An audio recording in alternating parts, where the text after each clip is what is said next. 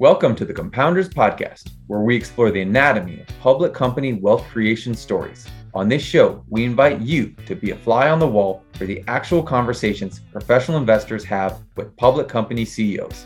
I'm your host, Ben Claremont, a partner and portfolio manager at Cove Street Capital. In these conversations, I interview senior executives by posing the exact questions I ask as part of Cove Street's diligence process. Whether you are a professional investor, founder, or someone who is simply interested in business, we think this podcast has something for you. This season of Compounders, The Anatomy of a Multibagger, is sponsored by Tegas. Tegas is an innovative and disruptive company that is changing the way professional investors work. For more information, please visit their site at tegas.co.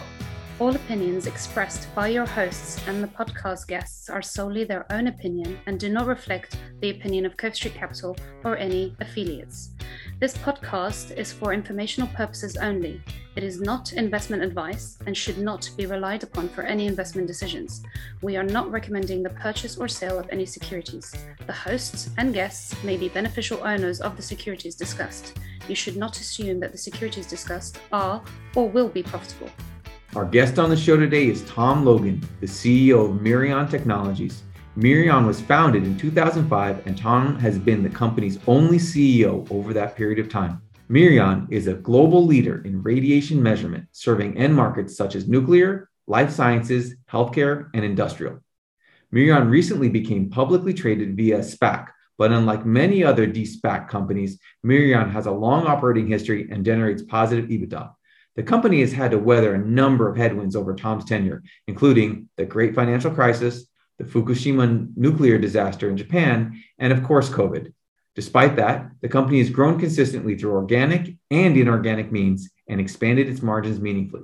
With all of that as a backdrop, I was excited to talk to Tom about the current state of the base of nuclear power plants around the world and how the Russia-Ukraine conflict is impacting nuclear policy, how the company is positioning itself to grow within the medical end market, what he has learned from Mirion chairman Larry Kingsley, who achieved tremendous success as CEO of IDEX and Paul Corp, the elements of the business model that lead to sticky recurring revenue, and how the company hopes to achieve its mid-single-digit growth algorithm. For full disclosure, Cove Street is not a Mirion shareholder. And without any further ado, here's my conversation with Mirion Technologies CEO, Tom Logan. As always, we will start this podcast off at a pivotal moment for the company. In the case of Mirion, the company was founded in the early 2000s, but recently became publicly traded. Why was this the right time in the company's evolution to go public? Well, Ben, firstly, let me say it's a pleasure to be with you today. We love the opportunity to tell our story and to have an hour with you. I think it's going to be a great experience. But cutting to the question, first, let me give some context. I'm the founding CEO of the business. I've been in role now for more than 18 years. And so over that period of time, you can imagine we've seen a lot. We've seen a lot from a macro standpoint in the markets where the modern era of Mirion really takes us from the financial market collapse, the Great Recession on one end. I would say COVID on the other end, but it's now also the situation in Ukraine as well. Throughout our history, we've had a tough external market to deal with, and so despite that, we have been successful in building value, being a compounder, if you will, and we've seen a lot of pivotal moments, but the highlight probably for me of that period of time was in fact taking the company public last October through a SPAC. The reason this was the right time to go from private to public, in part was a function of timing, where historically we have been a private equity owned asset. We've had two different private equity sponsors, and as you and your listeners know, there's a life cycle to private equity deals. So part of the answer is that it was time for us to, essentially cross that bridge. But in terms of, why public, why a SPAC, there's a lot there, but I would tell you that fundamentally we want to build a great company. We're very pleased with what we've done historically, but we want to take our place amongst the ranks of the great industrial technology businesses And to do so is going to require not only consistent future organic growth, but also inorganic growth. And in my view, becoming a public company, fosters that trajectory to the greatest degree in terms of capital availability, cost of capital, et cetera. So it was the right time for us. And really, I think an important catalyst for the next chapter in our history. And we're going to dive into, some of the stability we've seen in the business in addition to M&A and capital allocation. But I want to just double click a little bit on the going public via SPAC. Obviously, SPACs have been on a little bit of an interesting roller coaster recently. The markets couldn't get enough of them during most of 2020, and now the market seems skeptical of so-called de-SPAC companies. So how would you respond when potential investors ask about the logic of going public via SPAC versus maybe, an IPO or, some other way of becoming more publicly traded? Yeah, firstly, I would say that as a generalization, we are a very different company from most SPACs. We have a long history. We have a substantial top line, and perhaps most importantly, we're profitable. We actually have EBITDA, unlike many SPACs. The reason we chose a SPAC relative to a more conventional IPO really, again, relates to the private equity ownership of the business, where our former majority shareholder is a private equity fund called Charterhouse Capital Partners. We were the last asset in their 9th fund, which was a 12-year-old fund. They're out managing their 11th fund now. And when you look at the liquidity tail associated with a conventional IPO, in particular for a selling private equity sponsor, that tail can be easily 5 years, potentially longer, because of their inability to take liquidity at the time of the IPO or the limitations on that. One of the very appealing things about the SPAC market is that they had the ability to gain substantial liquidity at the time of the de-SPACing event overall. And so for us, it really was the Goldilocks scenario. It was the optimal way of transitioning the business again to a public status, but doing so in a way that really met the needs driven by the fund dynamics of Charterhouse Capital. And I'm really interested to dig into the business because my guess is that most people are not familiar with products that measure ionizing radiation. It's just it's not something you see, particularly often as you're reading the Wall Street Journal. So, could you talk about your products a little bit and your end markets? And then I think, I'm always really interested in what problems you're solving for the customer that gives you a value proposition. Mm-hmm. Great. So let me give you the context. Firstly, just to note that we describe ourselves as being the global leader in radiation detection and measurement technologies, and that our mission really is focused on harnessing that domain knowledge for the greater good of humanity. Perhaps the starting point in the discussion is really to talk about why ionizing radiation. That sounds like a very arcane field. It sounds very limited, very technical, very boring to many folks. And it's none of the above. The starting point is that ionizing radiation is radiation that can cause tissue damage. It's alpha, beta, gamma, X-ray, and neutron exposure. It's not microwave exposure or anything else on the electromagnetic spectrum. And the market that is associated with the management or the harnessing of ionizing radiation in aggregate is about a $17 to $18 billion market. So it's a rather large market.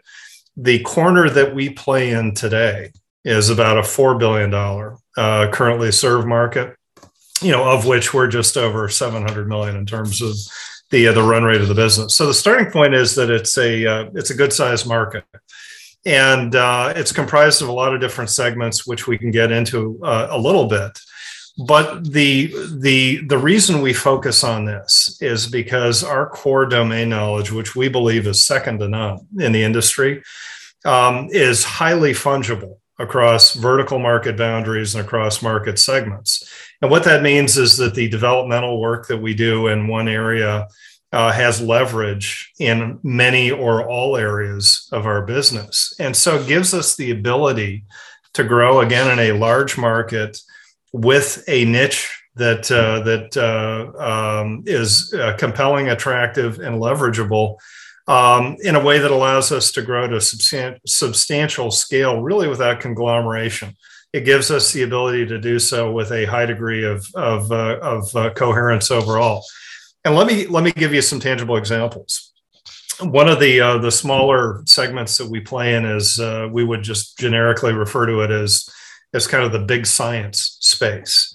We are leaders in working in this space, and some of the bragging points that I would put out there would include the fact that our instruments were used in the discovery of the last 9 elements on the periodic table.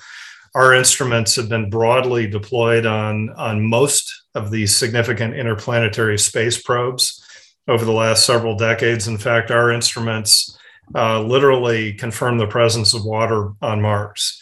We're on the International Space Station. We have developed instruments for the Mars mission. We're deeply involved in the space community, but also in the particle physics community, where our products are really critical in the quest for better understanding of particle physics, which leads to a better understanding of the origins of the universe. The importance of all of that is, firstly, that demonstrates our technological capabilities, particularly in terms of detector design and the material science that goes with it.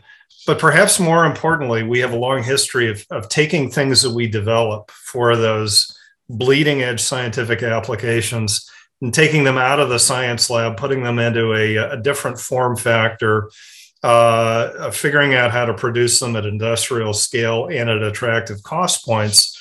And this really is the key to our business. It allows us, again, to really be innovation leaders across the vertical markets that we compete in. Now, as we think about our markets and, really what are the problems we're trying to solve, there's some common characteristics. Firstly, I would note that if you look at the breakout of our revenue, what you would find is that about 38% of our business is associated with commercial nuclear power. About a third of our business is for healthcare applications.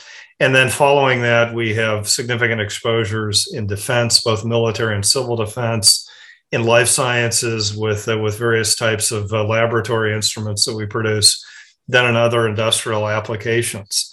And if you look at the common characteristics of these markets in general, what you'll find is that we are selling compulsory solutions. It could be a piece of capital equipment, a technology-enabled service, software, or some other solution into markets that are highly regulated, where the cost of failure is high.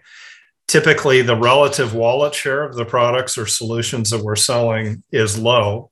There is a relatively concentrated competitive environment, and once we become the incumbent, effectively the defensible moat becomes rather deep and large. So importantly, once we gain a foothold, we're highly likely to be able to defend that foothold for an extended period of time. And as a consequence, if you look at our revenue profile, what you would find is that nearly 3/4 of our revenue is either repeat or recurring in nature. It's predictable, it's visible, and this leads to a very important characteristic of our business. Essentially, what we are selling, to perhaps oversimplify a little bit, is safety. We're providing systems and again, instrument software and tech-enabled services that monitor human health, that monitor environmental health, and provide feedback that is helpful to really understand the nature of potential threats from a defense standpoint, et cetera. So, this again takes us back to our mission of really harnessing our domain knowledge for the greater good of humanity, which perhaps is a little bit more intuitive after that description. Compounders is brought to you in partnership with Tegas. We created Compounders to uncover the lessons and frameworks of the best capital compounders in the world. And if you are a professional investor, VC, or operator, and you appreciate the deep research into the businesses explored on this podcast, check out tegas.co/compounders. With Tegas, you can learn about any company directly from former execs, current customers, and industry experts, all of which are in position to offer unique insights into a company's growth, its customer value, and its competition. What makes Tegas different is that you don't have to lead your own expert calls. The platform offers instant access to the world's largest collection of investor-led call transcripts on companies such as Compounders guests Viasat, Element Solutions, and Avid Technology. All you have to do is log in and you'll get instant access to nearly 25,000 expert call transcripts. And the best part, the Tegas collection grows larger with each investor and company that joins. Still want to do your own expert calls? Tegas is the right solution. Experts that are just as good or better than what you'd find on other networks, but starting at just $300 per call, not the $1,000 or more others charge. If you're ready to go deeper on the next compounding business, head to tegas.co/compounders for a free trial. I can personally say that having access to the Tegas platform and Rolodex of experts has fundamentally changed the quality of due diligence Cove Street does on both new and existing ideas.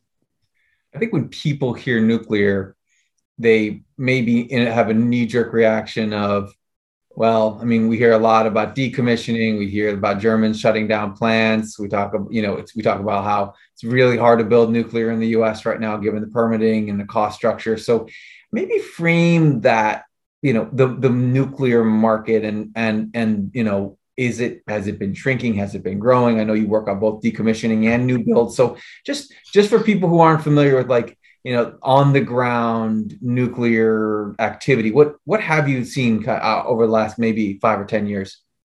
Yeah, what I would tell you is that the nuclear power market is a very strong market, and I believe it's likely to continue to be so for an extended period of time. It is a growing market, and it has a number of facets to it overall. But in the nearly 20 years that I've been in role, I would tell you that the overall health and vibrancy of the nuclear market today is stronger than it has been at any point in my tenure with Mirion.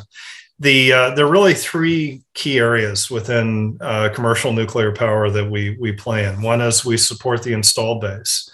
And, again, just putting into context, nuclear power is about 38% of our revenue.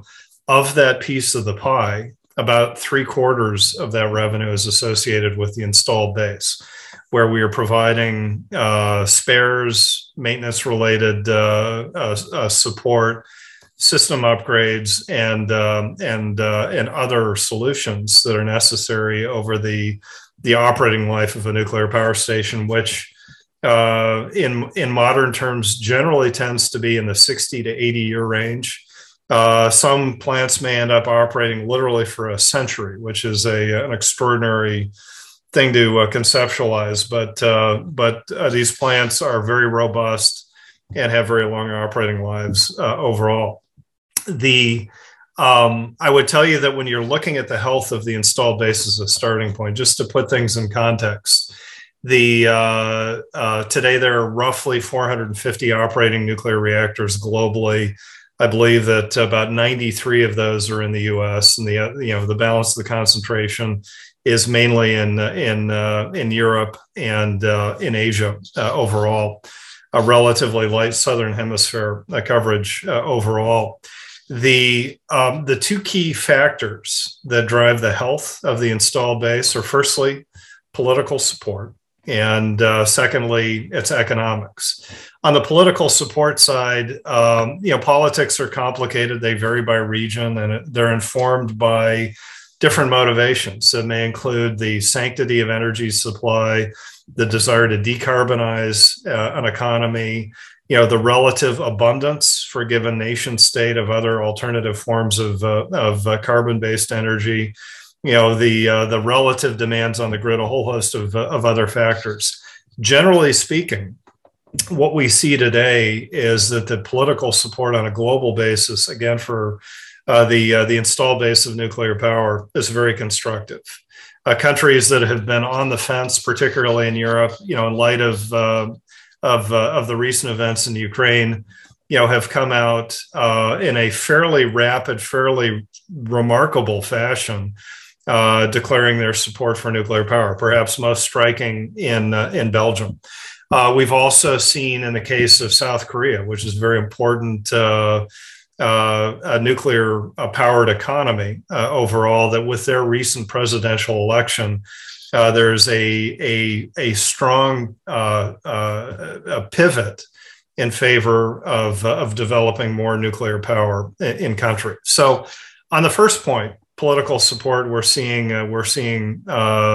very notable positive movements in favor of political support, again, for some of the reasons that I've cited.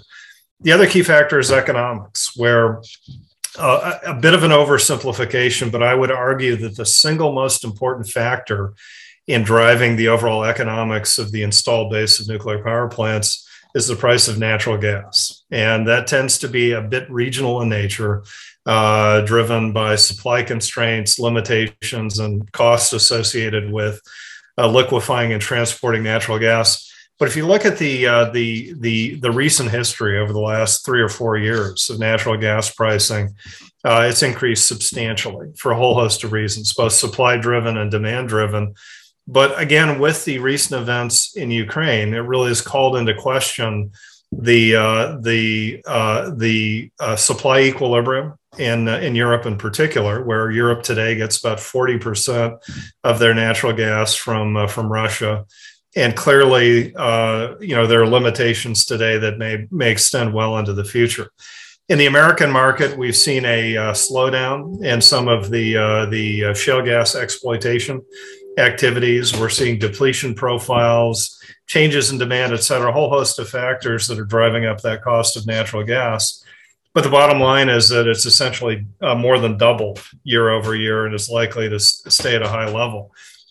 The result of all of that is that economically, the installed base of nuclear reactors globally is stronger than it has been at any time in the last 2 decades. And that, coupled with political support, makes that installed base very healthy. So that's the biggest and most important piece of the nuclear power related revenue that we receive. And the consequence of that, I should note, is that in general, the operators of nuclear power stations will want to run them at higher capacity factors and to extend the lives of these power plants, all of which favors the recurring revenue cycle and upgrade opportunities for our business. Recognizing that we have a presence in more than 90% of the installed base of reactors on a worldwide basis. The second major element of the nuclear power market is new build activity. And again, we're seeing substantial growth here. That growth, to be clear, is not in the U.S., where there is a little likelihood that we will see a net capacity increase in the American market. But where it is happening is in Asia and in Europe, and it's happening again in a very robust fashion, particularly in comparison to what we've seen over the last decade in particular. The growth in new build activity for us is the fastest growing segment of our business overall. And while we don't share our internal estimates, if you were to see those and correlate that with our backlog, what you would find is that we have aggregate coverage for the next 5 years of better than 70% in our backlog. And if you add to that our bid pipeline, RFPs and RFQs that we're currently responding to, that coverage approaches 90% or so. And behind that, we have additional new build activity that, again, is kind of hastened by the recent events in Ukraine, where we believe that there is a reasonable possibility that we'll see an acceleration of certain nuclear projects in the UK and France and Poland, in the Czech Republic, and in other markets overall, all of which will further undergird the growth that we're seeing today in new build activity. And again, this new build activity is driven by some of the factors I cited before: a desire to decarbonize the global industrial energy production, energy security issues, economics, a whole host of other factors. Our view is that in general, the net capacity or net output of the nuclear industry will grow slowly. It'll grow at low single digits, but it will grow predictably, and it will grow over a period of 20 to 30 years or more, just based on the current generation of technology. And within that, understanding that growth is net growth, that is net of decommissioning activity, which is the final piece of the puzzle. On the decommissioning side, reactors that were built in the 60s, 70s, in some cases in the 80s, are aging out. They are decommissioning because for specific reasons, those plants are no longer viewed as being economic or being strategic. This is a very predictable demographic. Right now, we're kind of at the leading edge of that phenomenon. This market opportunity for us today is about a little bit less than 10% of our nuclear power related revenue, but it will be a growing percentage. This is a market that will grow at an upper single digit rate overall. And so I guess the net takeaway from all of that is that even though the nuclear industry is growing at a relatively slow rate, that growth is typically measured on a net basis, meaning installed base plus new builds minus decommissioning.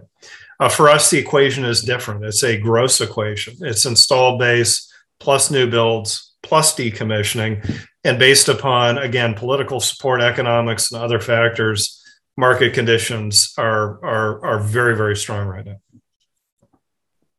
Well, you preempted my questions about Russia, Ukraine, and how that would impact you. And also, jumped ahead a bunch of questions. So that's great. I think that's a really good overview of the nuclear business. I wonder if we could use the nuclear business as maybe to highlight the stickiness of this business. So maybe talk a little bit about, as in using nuclear as an example, like, is there if you're on the new build, are you, is there likely a recurring aspect of that in terms of maintenance? And then let's say you do get on some kind of more recurring maintenance side.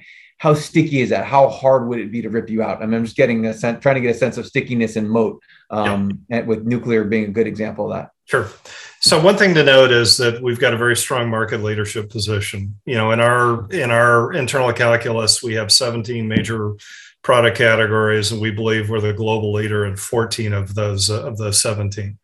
And this is very, very important when you look at not only the opportunity to compete to get into a new nuclear power plant or beyond that, a military installation, a life sciences lab, a cancer clinic, a radiotherapy clinic, whatever it may be. That brand equity that's been built up over a significant period of time, which is best expressed through, again, those leading share positions, is incredibly important.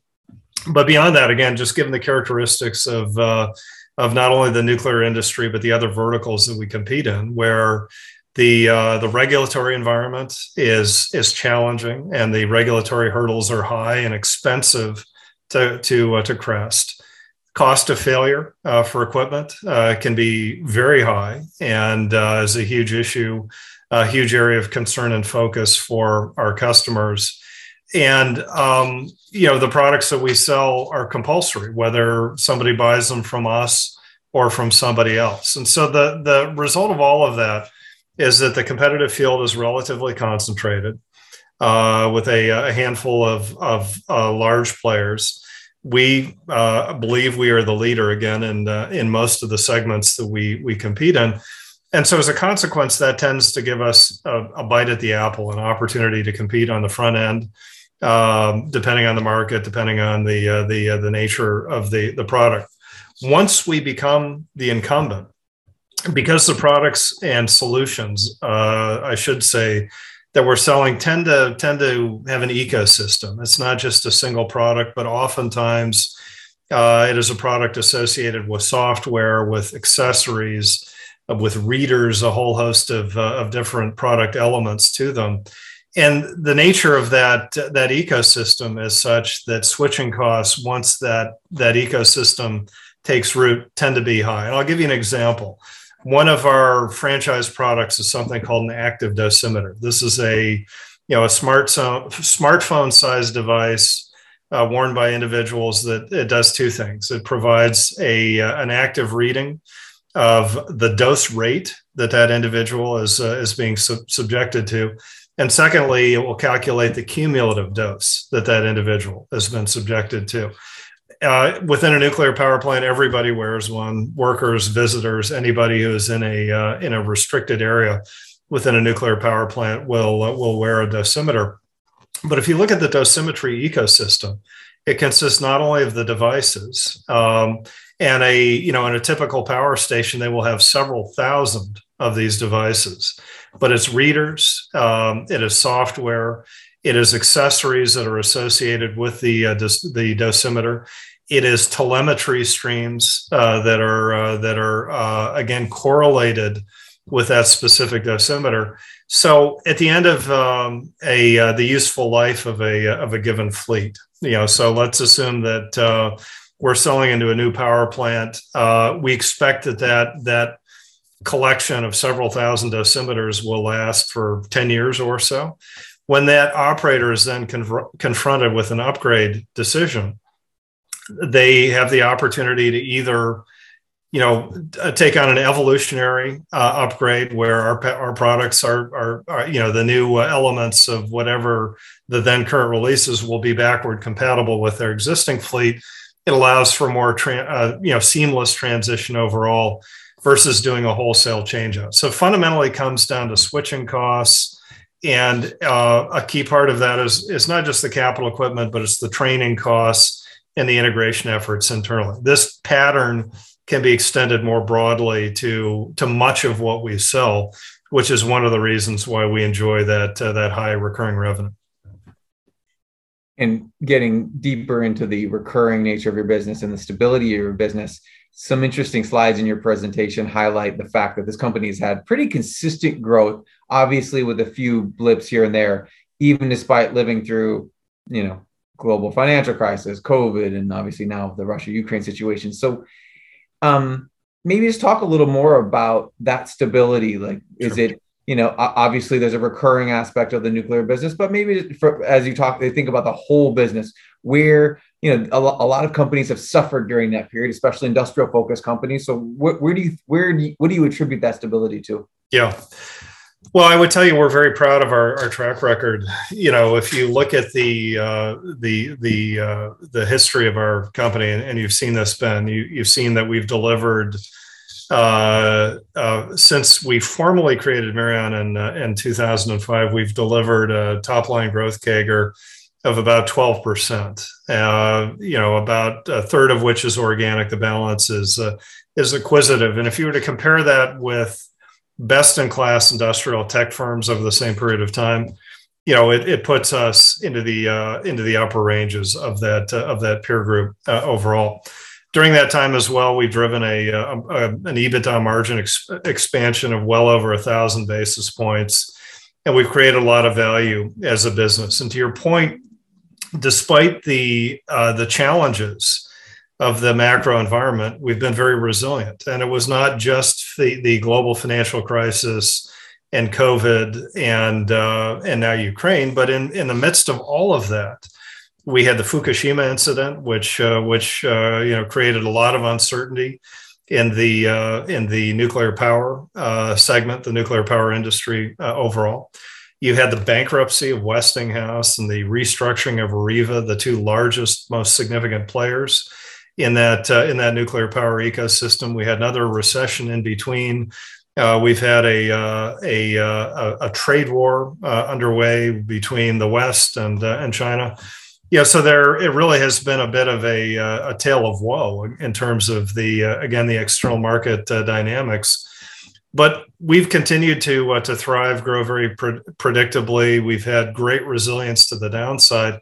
And one of the key reasons for that is the inherent diversification in our business. So even though our strategic focus is pure, it's again on ionizing radiation and leveraging this domain technological knowledge that we have and leveraging the advantage associated with that. But despite that, if you're to look at the demand patterns across our vertical market boundaries, beyond nuclear power, into healthcare, into defense, into life sciences, into other industrial applications, you'd find that there is a strong inherent diversification effect that leads to part of that robust demand profile, but also again the compulsory nature of what we sell. So even in down markets, our customers have to essentially buy the dosimeters, buy the instrumentation that we are providing across these different vertical market boundaries. Combination of all of those factors tends to again create a very defensive characteristic for our business overall. But importantly, we think of ourselves not as a defensive play, but as a compounder, where our history of organic growth across in all weather conditions, all market conditions, is something that we solidly believe we can extend into the future and continue to supplement with inorganic growth. So even though we've guided publicly mid-single digit organic growth on a forward-looking basis, we expect that we'll add 5 to 10 points of inorganic growth to that annually. And our view is that we can drive EBITDA margins from where they are today at about 25 points to 30 points in the future. So the complete story is not one of, again, just purely being a defensive stock, but really being a compounder that has very attractive protection to the downside. And if we dig into that organic growth projection and mid-single digits, I'm interested in what the puts and takes would be on exceeding or not making those goals. So what where would you think there'd be upside to that, and on the flip side, like what would be what would have to happen, do you think, for you to be challenged to hit those goals? Yeah, so there are a few different factors underpinning it. We frame those goals with the view that the commercial nuclear power sector would be growing at low to mid single digits, in our segments, that our healthcare exposure would be growing at upper single digits, and that just as a function of the weighted mix, that would drive this overall kind of mid single digit organic growth profile. What's changed a little bit is firstly, as a result of many of the global issues, black swan events, if you will, that we've seen, is that firstly we think the overall dynamics within nuclear power are a little bit better than they were at the time we framed that forecast in terms of installed base new build activity, little change in decommissioning activity. But the other thing that we've seen is that the prevailing view on inflation has gone from one that is rooted in, this is transitory and we'll move through it, to a view that the inflationary pressures that we're seeing now really represent a fundamental secular change and are going to be with us for a while. If you believe that, given the fact that the nature of our product positioning and our product mix is that we think we can favorably manage the price cost relationship, meaning we believe we can stay ahead of the inflationary pressures on our cost structure. That would argue that on a nominal basis, this is also an incremental factor that would tend to support organic growth, in the well supported in the range that we've guided overall. The things that might undermine that would be that if the world does lapse into recession and we see a change in government spending dynamics, those things could be negative factors overall. But when we've seen that historically, I would note that we've been through sequestration and tight budget cycles in all of our global markets, and that it doesn't tend to be a major effect. But these are the types of things that could represent overall risk to the growth profile. I would tell you though that on balance, when we look at overall market conditions and where we sit competitively, we feel pretty good about the guidance we've given. You mentioned M&A a couple of times so far. And this company's made a number of acquisitions since 2016. So maybe you can describe the acquisition landscape and what that looks like for Mirion. And then when you are achieving synergies, what type of synergies are you capturing? Sure. So when we look at M&A, really, just to quickly describe our process, the process really is driven by our market views. That we do an annual deep dive on the key market segments that we're playing in and those that are of interest to us. And we use that to really drive our capital allocation process, not only the external capital allocation, but also internally, where we want to dedicate money to R&D expenditures, capital budgets, even operating budgets overall. But from an M&A standpoint, thematically, as we guide our activity with that market view, we then use that to drive the ideation. What are the opportunities that are out there that are actionable? One of the things that we do that may be a little bit less common than others is that in addition to tapping into bankers and consultants and expert networks for M&A ideas, we also crowdsource our internal employee base. So we have about 2,600 employees globally. I address the top 500 or 600 managers at least monthly via virtual town hall calls. And a standing agenda item is M&A. We talk about it every time I have these internal discussions. And I always ask people for their ideas. And we even have an email address that goes straight to our head of strategy.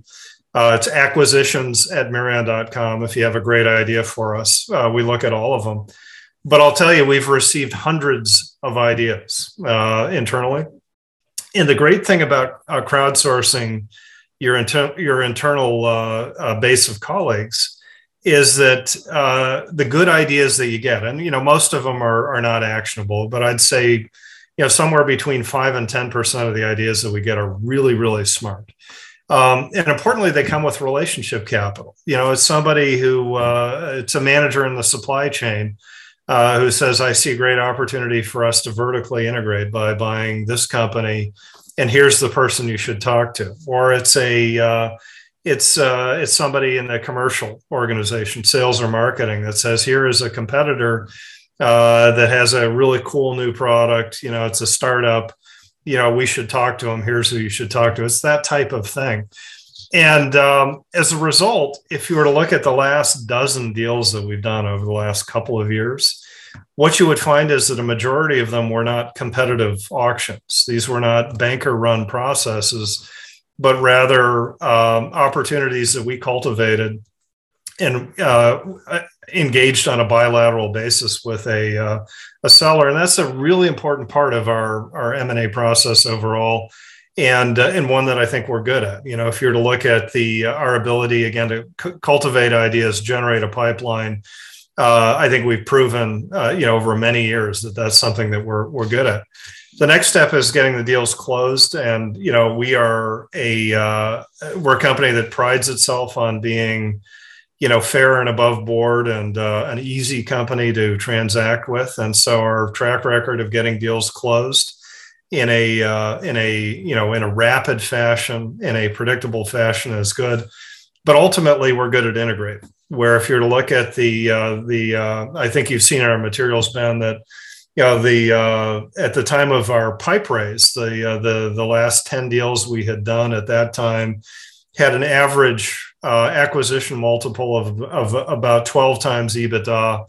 But even within a 2-year period, the average post-synergy multiple was about half of that, about 6 times TTM EBITDA. So, we're good in the integration and good at making deals quickly accretive.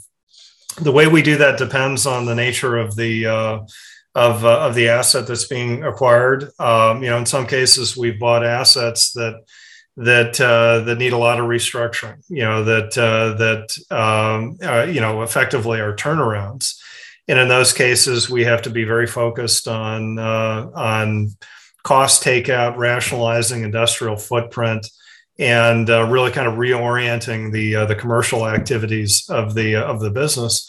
In other cases, we've bought, very, very well-run platform investments where, we're adding to we're investing more behind it rather than taking costs out.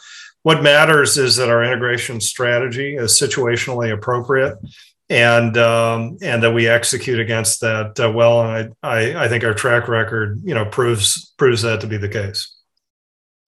And as you think about where M&A is going to fit in terms of your capital allocation budget, how do you see M&A fitting going forward? And where does that fit specifically relative to, paying down more debt? Yeah. So that is the key issue. Is that right now, if you were to look at our leverage multiple, so this is our net debt as a multiple of our EBITDA.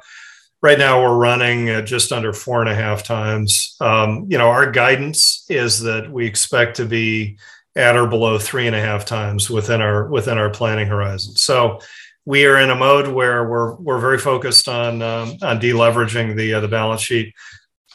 Parenthetically, I would note that as a private equity-backed company for nearly 2 decades, 4.5 times leverage is an absolute walk in the park for me and the management team, because customarily we've carried leverage at 6 times better or higher, and done so comfortably, and obviously grown the business effectively and with low volatility to the downside, and that's a function of strong free cash flow generation. Again, just many of the dynamics that we've touched on today. But to be clear, given the nature of our free cash flow, which is better than $100 million a year, and again, noting the guidance that we've given of 5 to 10 points of inorganic growth in addition to the organic growth, we can achieve that while deleveraging the balance sheet. And because if you do the thought experiment of figuring out what that means, you're talking about roughly $35 to $70 million of incremental top line growth annually, and if we're buying companies with 20% EBITDA margins, then that's $7 to $14 million of EBITDA on a pre-synergy basis. And if we're paying 12 times EBITDA for that, then that's going to be 84 to 168 million. And so even at the upper ranges there on a pre-synergy basis, with just a little bit of nominal debt, our free cash flow supports that and a net deleveraging of the business. If you then add to the equation the likely synergies that we are able to pro forma on a forward-looking basis, then the number fits far more comfortably in that range. And so this is why we believe that even while delivering that guided inorganic growth annually, we can delever the balance sheet. Our view is that down the road, as we get the stock price up to where we believe it ought to be, more reflective of peer group multiples, we'll also have the opportunity down the road as we think about becoming a little bit more aggressive from an M&A standpoint of using equity as more of an acquisition currency. But right now, we're focused on being a great public company, seasoning the company, strengthening the shareholder composition, getting more analyst coverage, all of the normal things that a newly public company does. And so, our view is that this is a year where we're not likely to exceed the guided range from an inorganic growth standpoint, but recognize that our quest is to build a great company here. And again, we want to take our position amongst the best in class industrial tech firms, and to get there, M&A is going to be an increasingly important part of that journey. And we feel like we're well equipped to deliver that. And you joke about being 4.5 times levered being really easy relative to being 6.5 times levered. But I think one of the stereotypes of especially private equity owned companies is that when they're that levered, they're often constrained when it comes to the investments they can make. So I'm interested, now that net leverage levels have come down a bit, I'm wondering how, if at all, you're operating and spending differently from, what you were doing when you were, a little more burdened by that leverage?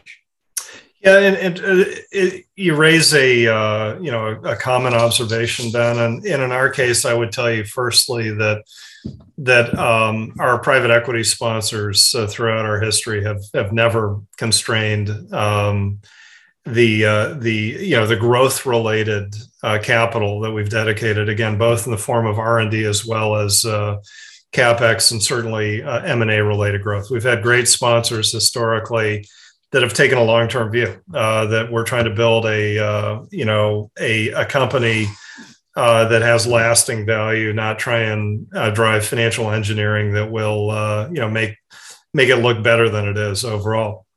Importantly, if you look at probably the best indicator of that is our total engineering spend. And I say engineering rather than R&D because engineering for us encompasses pure R&D, but also sustaining engineering, supporting the existing product line, as well as customized customer projects. And it's a pool of labor and costs that's a little bit fungible. It moves around a little bit in those categories. But we spend more than $70 million a year on engineering, which arguably is supporting in the main growth. And we do that across the enterprise, across all segments, because we want to continue to be the overall market leader. We want to add to that market leadership position. And where we're not number one, we want to become number one overall.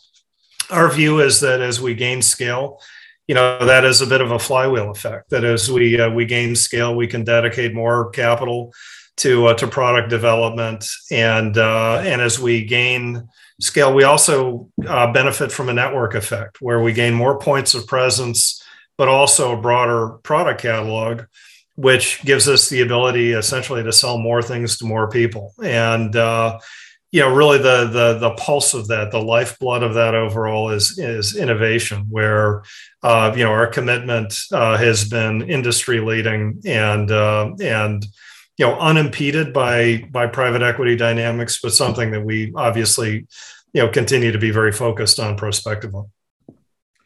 That's a good segue to one of my favorite questions, which is regarding a company's willingness to suffer, meaning that they're willing to take a short run hit to earnings and margins to do what's right for the long run. Maybe talk a little bit about within that, that spend, like where have you been willing to say, this is not going to generate revenue or, for 3 to 5 years, but it could be, very meaningful in the future. What kind of buckets would you put that in? Yeah, the probably a good example here, Ben, would be a product that we developed a number of years ago called Instadose, which is a product that had its origin in technology that we developed for a big science application. The technology had been developed for CERN, the Switzerland-based European Particle Research Facility. We figured out a way of taking a very accurate scientific ion chamber and putting it into an industrial form factor. But when we started that quest, we saw tremendous commercial applications for it, but we knew it would be very hard to do. We knew it would take us a number of years to be able to develop the product. We knew that some of the challenges were not, the solutions were not obvious as to how we would confront them. But this was an area where, notwithstanding, those challenges, we funded it. And, over a period of several years, we developed, a breakthrough new device that essentially digitizes an analog business that we're in today, which is something called occupational dosimetry, where essentially on an outsourced basis, we are monitoring the cumulative radiation dose received by radiation workers, most of whom are medical workers. So we figured out a way of digitizing this space overall, developing this technology. We've continued to invest very heavily in it, past the first generation into the second generation, with the third generation docketed for launch at some point in calendar year 2023. And we do so because we see an enormous opportunity to, not only, leverage our own services business, but really to make available this technology to the world as an open platform. That would be an example of a challenge that many companies would have a hard time taking on because of the high technological risk, the multi-year technological journey to get it done overall, and I think that is reflective of the culture that we have. That we're a very entrepreneurial business. We are very comfortable taking on measured risk. We're okay making a mistake as it relates to product development, technological exploitation in particular, because we always learn from those things and they always lead us in some other direction. And so that cultural dynamic of being maybe a little bit more comfortable with some of this technological risk, I think is a key differentiator of our business and has certainly paid dividends, over our history. And you brought up culture, and in this podcast, we focus a lot on people because, companies are made up of people. So you'd assume that was important. And Larry Kingsley, who established an amazing track record of shareholder value creation at both IDEX and Pall Corp, is the chairman of this company. Is one of the things that may be interested in this company and learning more about it. Maybe talk about his role and what you've learned from working with Larry so far. Yeah, Larry is a phenomenal executive. His track record, as you've noted, speaks for itself. And prior to IDEX and Paul, he was a very important senior leader at Danaher during their formative years, and has since gone on to chair a number of public company boards, be very involved in the private equity community.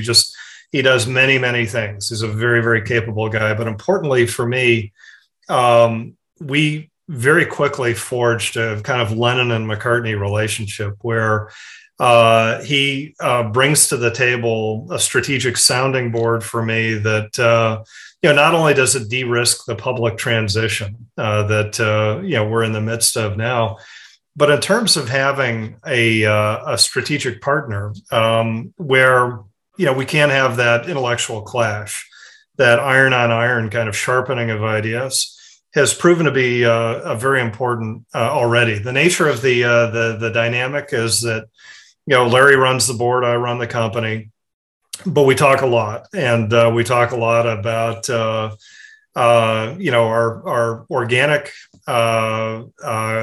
growth trajectory and the things that we're trying to do in terms of driving margin expansion, et cetera, where his skill set correlates very strongly, again, given the Danaher DNA and what he's proven in leading other great industrial tech firms, but also inorganically as we think about the journey there.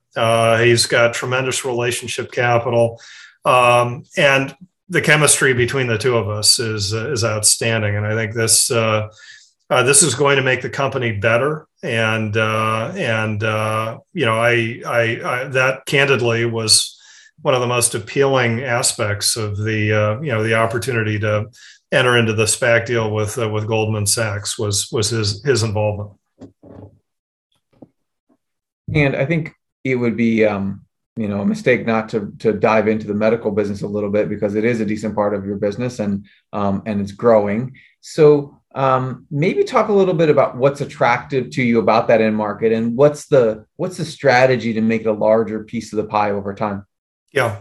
So one of the things that many people have noticed is that over the last 3 years in particular, there has been a bit of an over-indexation. I don't want to say a strategic pivot, because that implies that we're pivoting away from our historical roots in nuclear power and defense and life sciences. But clearly, as you look at the acquisitive activity of the company, we've over-indexed on healthcare opportunities. The reason we've done so, firstly, is because it really opens the aperture in terms of the addressable market. This has been a material factor essentially in doubling our currently served market from roughly $2 billion to the $4 billion where it sits today. Secondly, the dynamics within that market are very compelling. The nature of the positions that we have support upper single-digit market growth. and very attractive organic growth characteristics building on the platforms or positions that we have today. But also from an M&A standpoint, there's a bit more fragmentation and attractive adjacencies in and around those positions that I believe will keep us busy for a few years in terms of further building out the positions that we have today. So, medical is an important part of our journey, again, to continue to leverage this ionizing radiation domain expertise that I think will continue to take us deeper into the healthcare field and perhaps beyond that. To be clear, we've guided that our goal is for healthcare or medical to be half or more of our business within our 5-year planning horizon. And I remain confident in our ability to do that through a combination of stronger organic growth as well as continued emphasis on healthcare for some of the M&A activity. And you briefly touched on margins in one of your previous responses. I'm interested in that kind of 30% EBITDA margin target and incremental margin targets around 50%. What does a path towards margin expansion look like, and how in the past have acquisitions impacted that your trajectory to more like 30% margins? Yeah. So when we look at where we sit today, our EBITDA margins around 25 points. 2 years ago, just to be specific about public company costs and the effect that acquisitions can have on a transitory basis. 2 years ago, on a pro forma basis, we were north of 27 points. The delta between those two is reflective, firstly, the fact that we have taken on significant public company costs. The incremental public company costs for us more than $10 million. The dilutive impact of that is kind of a one-time effect. It's a burden that we take on, and then we move beyond it as we continue to grow, continue to drive, or enjoy the benefits of high contribution margins, high operating leverage.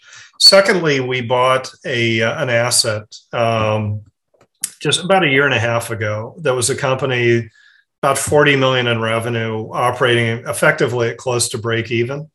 Very strategic investment for us that added to an existing position that we had in the radio pharma or nuclear medical space, where we play an important role in the overall value chain.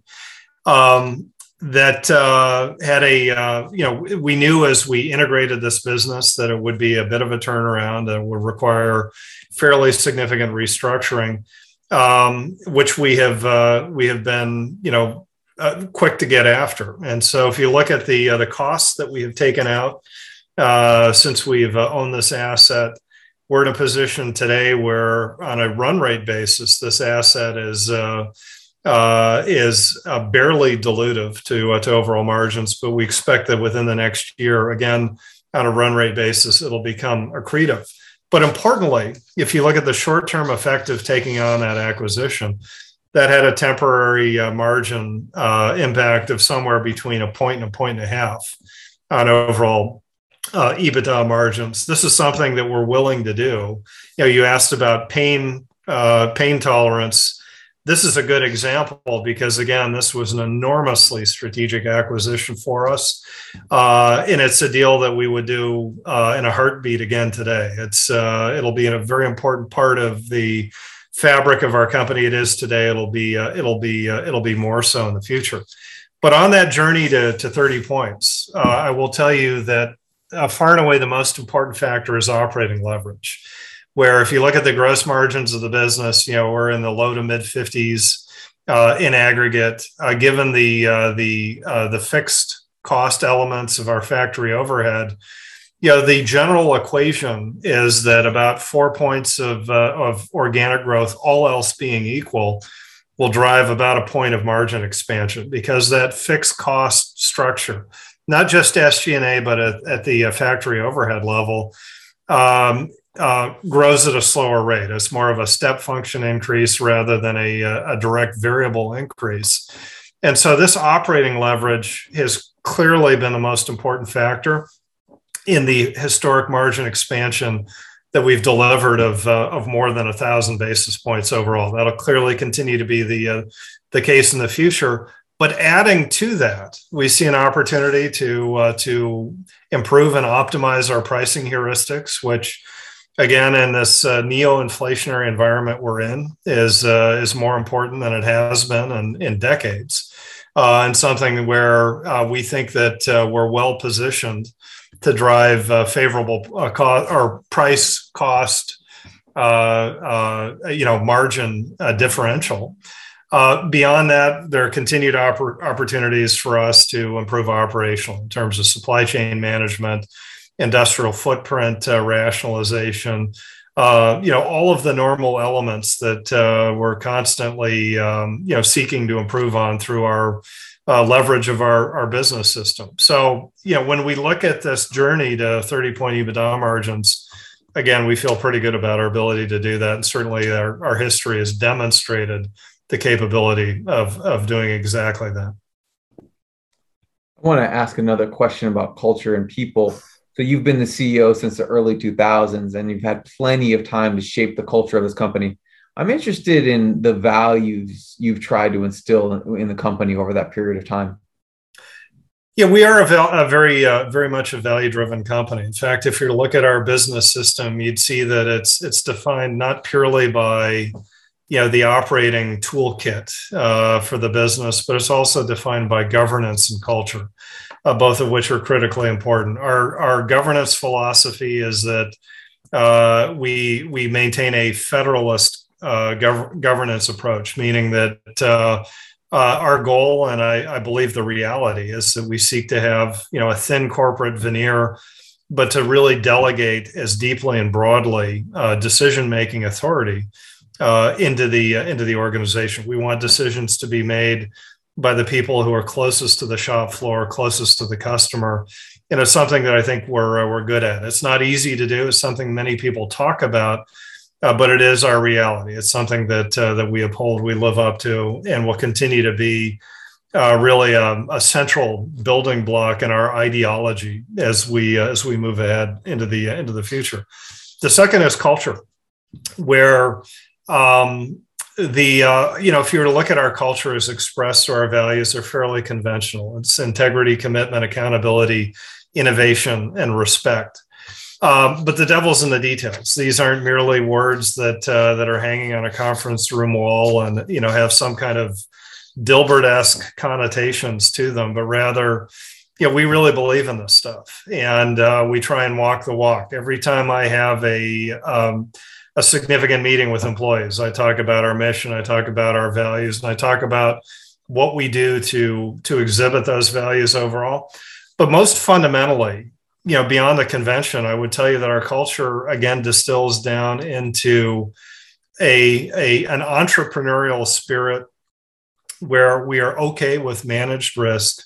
We are okay making mistakes. We are a learning organization that is nimble in terms of how we organize to exploit opportunities.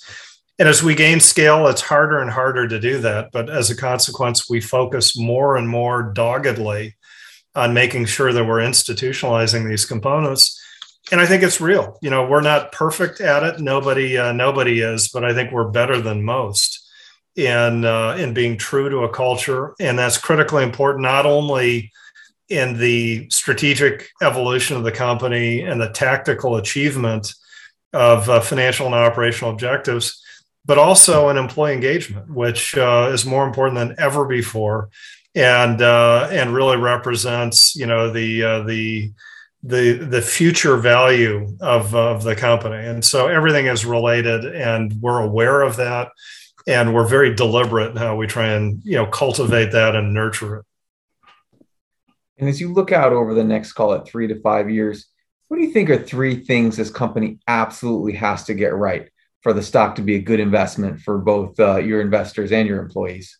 Yeah. So firstly, I would tell you that given the macro environment where we believe that higher levels of inflation are here to come, Firstly, we have to get the organic growth right and the price cost equation right. We need to be effective in implementing and evolving our pricing heuristics to stay ahead of inflation. We believe we've got a good jump start on this. Feel confident about our ability to gain price, but we think we can be better at this in a way where, it's more closely correlated with the value that we are delivering to customers. So that'll be an important factor, and we feel good about our ability to do that. Secondly, given the global supply chain dislocation that we've seen over the breadth of the COVID pandemic, continuing into the current year, this has been a strength for the business. We have not been immune from supply chain issues. We certainly had our share of brush fires, but overall, we've been effective in managing this. And as the global supply chain continues to evolve, and as we see changes in commodity pricing patterns, as we see, a greater general move toward onshoring activity, we need to be effective in how we manage the overall global supply chain. And again, past is prologue. We've been very successful for nearly 2 decades in doing this. We're confident about our ability to do that prospectively. And then the final piece is on the inorganic growth. For us to be a compounder, we have to deliver on the inorganic growth, as we have done throughout our history. I would tell you that right now we've got a great M&A pipeline. And that it gets better as time passes and our capabilities improve. But to be clear, we need to continue to deliver the inorganic growth to really add that, that final sizzle to the overall compounding story. Again, we feel pretty good about where we are and how we've demonstrated our capabilities historically. And we'll close with the question that I ask all of our guests. So what would you say is the most misunderstood or underappreciated aspect of your business? I would say top of the list, Ben, is the story about nuclear power, where the